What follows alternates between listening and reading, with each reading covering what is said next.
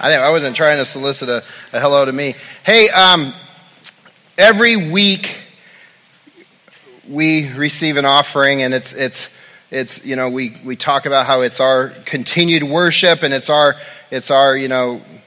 giving to God what He's given to us. I want to let you know that part of where some of that money goes is we are part of the Russia Partnership, and that's kind of our missions to the greater part of the world.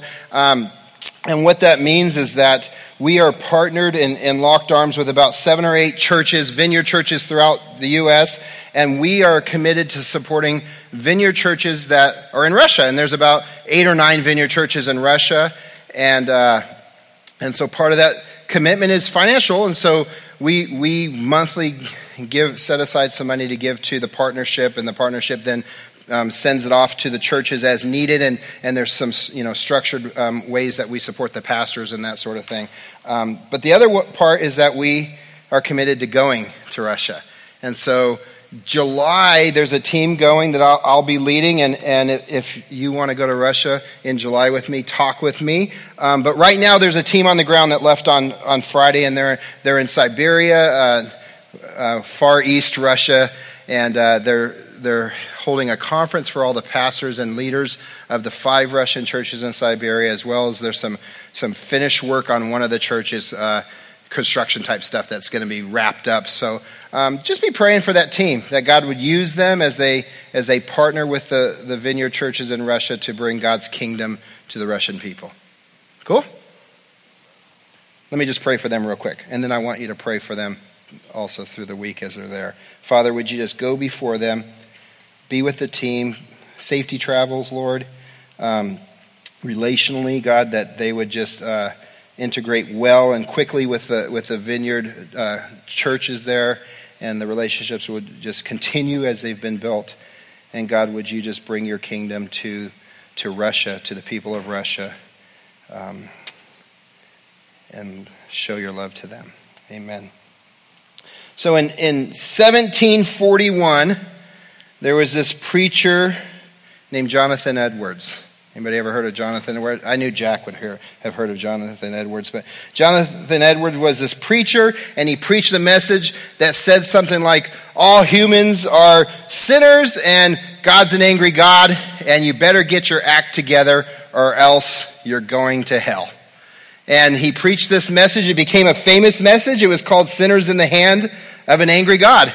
And there's books that have been written about it. There's I wouldn't say parodies, but adjustments to that title of books that have been written. But this was a fiery message that he preached. He took his time to describe hell so vividly that it was said that the hearers of the message could smell the sulfur of the burning hell. Like he described it so vividly with an effort to see people recognize how much they were sinners and come into relationship with Jesus. And this is a time and a message that was also credited with kicking off a style of preaching that most of us may have heard of called hellfire and brimstone preaching. Has anybody ever heard of this style of preaching? Yeah, how many of you really love this style of preaching? Not any hands. Okay, good. I'm going to talk bad about it for a few minutes. So this style of preaching emphasizes our sin and the surety of our road to hell unless we repent. And even growing up as a small child, or junior elementary school, junior high, there was a term that was used, and it was called turn or burn. Anybody ever heard that statement? Turn or burn. And the idea is if you don't turn from your wicked ways, you are going to burn in hell. And at the time, this preaching tactic resonated with the people. They caught on, and many people were saved. And I want to say that Jonathan Edwards' message was covered in God's grace and God's mercy. We need to be fair to the fact that his message, while he described hell and used this style of preaching, his specific message was really covered with, but God's a gracious God and God's a merciful God. Now, the problem with the hellfire and brimstone preaching tactic was that I think as time went on, the grace and mercy part left, and it was just the turn and burn part that remained. And my concern with that style of preaching, and probably why I can't or don't want to preach that style, is that because when a person gets saved as a result of being afraid of God's heavy hand of judgment that is going to rain down on them unless they turn, I think it instills a fear that God is watching and waiting and expecting you to mess up so he can crush you. And I think it instills a picture of a God who is distant, and a picture of a God who is gruff and mean and just an angry old man. And this kind of mindset also, I wonder if it instills a picture of a God that we have to please, and a God that we have to work for his love. Does that make sense? As a result of this mindset, I wonder if we're inclined to then turn around and share that kind of God with the world. Or maybe worse yet, because of our fear of failure, of being crushed, we don't share Jesus at all. Now, we're called to share the good news. This kind of message is not very good news in my mind. The message that you're bad, you're going to hell, you're going to burn. I don't know that that's the message that Jesus intended us to share, the gospel, the good news. And I have a theory that we don't share Jesus with others because we ourselves have missed the point of the good news of the gospel. We've missed the point that the narrative, what did you say, Jack? Yeah, maybe. But we've missed the point that this book, the Bible, is God's narrative. His overarching story of this is to restore back what he created. So when we read in Genesis, God created the world, created us. And what did he say about that? It was good. Mara's heard this before, so she knows the answers. Now, sin happened. And what do we say about sin? Bad. She knows we're running short on time, so she's speeding me up. And that God's complete plan of redemption is to restore back his creation to himself. Amen. This story is good news. And this story is wrapped in God's love for all his creation. Not a story of a mad, ticked off God racing around trying to grab back what sin has stole, but a story of love. Now here's the reality. Sin is real, right? Here's another reality and another problem. Death is real. And there's another reality that we read about in the Bible. Hell is real. Now, however you picture hell, what you think hell looks like, here's what I think I can absolutely say about hell. Hell is 100% the removal of any of God's grace or mercy on our lives. So whether you think you go to the deeps of the earth, whether you think you're annihilated, whatever your definition of hell is, it's God completely removing his hand off your life. And we could dive into that another time, but just picture the worst of the worst of the worst situation in our world right now. God's hand of grace and God's hand of mercy is still hovering over that situation. The worst situation you could fathom that's happening in our world. Picture God going, it's done. And that's hell, and that's reality, and that's separation from a God who created us and loves us. But here's what I wonder. I wonder if we change the story and move from the narrative of a God full of wrath and judgment, to a narrative of a God that's complete character of love is the driving force behind everything he does. What would be different about us? How would we view our relationship with God? How would we view God? And most importantly, how would we share the gospel with the people in our lives that need to hear about God's love? Would it change? And if it would, and if any of this sounds like makes any sense, here's my big idea that I want us to walk away with this morning. My big idea is that when I fully understand God's unconditional love for me, I will be compelled to love others. And Paul deals with this, and he rolls it out in Ephesians. And I just want to dive into that, and we're going to start with the hellfire part, because that's the fun part, because Paul started with that in Ephesians 2. So if you have your Bible, go to Ephesians 2, and he starts with this scripture that basically the point I pulled out of it is that we were all walking dead. And here's the scripture that Paul says. He says, once you were dead because of your disobedience and your many sins. You used to live in sin just like the rest of the world, obeying the devil, the commander of the powers in the unseen world. He is the spirit at work in the hearts of those who refuse to obey God. All of us used to live that way, following the passionate desires and inclinations of our sinful nature. By our very nature, we were subject to God's anger, just like everyone else. So here's the bad news of what sin is. We are dead. We are separated. And we have an inclination because of the world we're born into. We have a bent towards sin. We are walking dead people before we meet Jesus. Now we talked about sin is bad, right? But here's the reality of sin. Sin equals death. We need to get this, okay? Sin equals death. It's not just bad things we do. Sin's not just against God and not being perfect. Sin equals death. And because of the sin that we are born into in this world, we are dead people before we meet Jesus. And Paul is talking about this. Now, the good news of this passage is Paul's talking past tense. He's talking to the church, and he's saying, you were this way. And if you're a follower of Jesus here this morning, the same is true for you. You were dead, but you're alive. But nobody escapes this reality. Here's where I want to go with this. We can go two different ways with these verses of walking dead and death. We can go the hellfire way. And the hellfire way says this. The hellfire way, after reading these verses, would say something like, if you aren't a Christ follower, then you are doomed for hell. And it's hot in hell. And then to bring an illustration, the guy would pull out, grab somebody's hand and pull out a Bic lighter and light it and say, do you feel the heat off this fire? Because this is just a little taste of what's going to happen to you because you're doomed for hell. And do you feel your skin starting to burn and starting to melt? Now figure out what that would feel like for all eternity.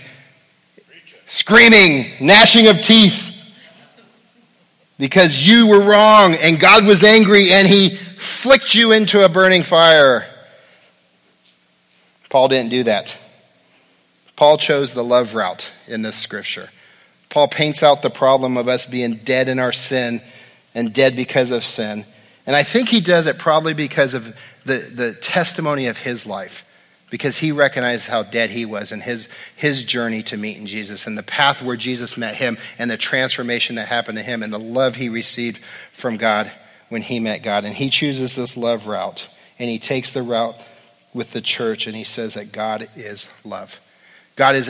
Love is an attribute of God, and it can't be separated because God is love. It's not tacked on to the God that we worship. It's not a part of that he earned. It is him. God is love. And so when we talk about God's love, Paul moves on and says, because God is love, he gives life. And so moving on in chapter 2, verse 4, Paul says, but God. Let me tell you something about but God. If you ever get any bad news or read any bad news and then the next two words are but God, get ready for some good stuff. And so Paul's given some bad news about the depravity of our heart and the results of that is death. But he says, but God is so rich in mercy and he loves us so much that even though we were dead because of our sins, he gave us life when he raised Christ from the dead. It is only by God's grace that you have been saved. For he raised us from the dead along with Christ and seated us with him in the heavenly realms because we are united with Christ Jesus. So God can point to us in all future ages as examples of the incredible wealth of his grace and kindness towards us, as shown in all he has done for us who were united with Jesus. That's the good news. That's the good news that we need to know. The greatest love that God gives is life to us. He takes what is dead, we sang about it, and he performs a miracle and turns death into life. So if you're a follower of Jesus here today, God raised you from the dead. Spiritually, he took what is dead and he raised you to life. And he gives us a life that surpasses our physical bodies, which is good news for some of us, but he gives us a life that's eternal. Here's what I wonder if we can begin to wrap our minds around is our physical bodies are just a shell of an eternal person. And maybe when our physical bodies finally give out and we are in the presence of God, that's when life really starts to happen. It's just a thought I've had. So on top of the life he gives, God then uses us as an example of raising from the dead to point back to future generations. Look at what I did with those people. They were dead, and I raised them to life. And as we move forward, look at what I did with those people. And God keeps pointing back in time as a testimony of his love for people. So God loves us. He gives life. And then Paul digs a bit deeper, and he says that God's love is a gift. And we know this verse, God saved you by his grace when you believed. And you can't take credit for this. It is a gift from God. Salvation is not a reward for the good things we have done, so no one can boast about it. Here's what this is saying. You cannot work for your salvation. The flip side is that because of your salvation, you choose to work for God. We can't work to earn our salvation, but we can work for God because of our salvation. And we talk about this, but I wonder when we have in our mind this idea that God's this angry God who's waiting to crush me when I do something wrong, if we click ourselves into a working mindset to earn God's love. Here's what our culture is. Our culture is a guilt and innocence culture. Okay, I met with, we had some missionary friends that came and stayed the night at our house a couple months ago. They've been 18 years in Tajikistan, and they're home for just a year or so because they have adult kids that are getting married and kids that are graduating high school and heading off to college, so they're home just to kind of sort that stuff out. And we got into this conversation about how different cultures receive the gospel. And he says, in America, we're guilt and innocence. He says in Tajikistan, where I've been for 18 years with the Muslim people, they're shame and honor. So if you shame somebody, they work to bring honor to themselves. In Russia, they work off of a fear and power system because of countries that have been steeped in communism with dictators. It's all about fear and power. For us, it's guilt and innocence. And we use a lot of courtroom type language in our society, don't we? And even in our gospel sharing, we use courtroom type language of God being the judge and we being guilty. And maybe in the past that's worked, but our problem is that today, in the natural, we don't trust that system. We don't trust it. Why? Because judges can be paid off and cops are bad. Brandon Allen wanted me to tell you, cops are bad, firemen are good. He corrected me after first service. Cops are bad, firemen are good. Judges can be paid off. Lawyers are money hungry. And that has affected, if we view it this way, if we think God's a judge, it affects us that way. God's a bad judge. He's not just. God can be paid off. I can work for him. And we play this cat and mouse game in our world. I can speed as long as I don't get caught. Somebody once told me, no cop, no stop. I saw somebody from our church run a stop sign, and I texted him hey, dude, I just watched you blow that stop sign. No cop, no stop was his response to me. He's not here right now, so he's okay. Maybe he'll hear the message. I need to get back on this track. Looking at God as the judge through our lenses of a corrupt and broken system might start to have us believe that we can keep doing to stay in proper position with our salvation, but it's false. God's salvation is a gift, and that's what Paul's driving home here. Now here's the challenge.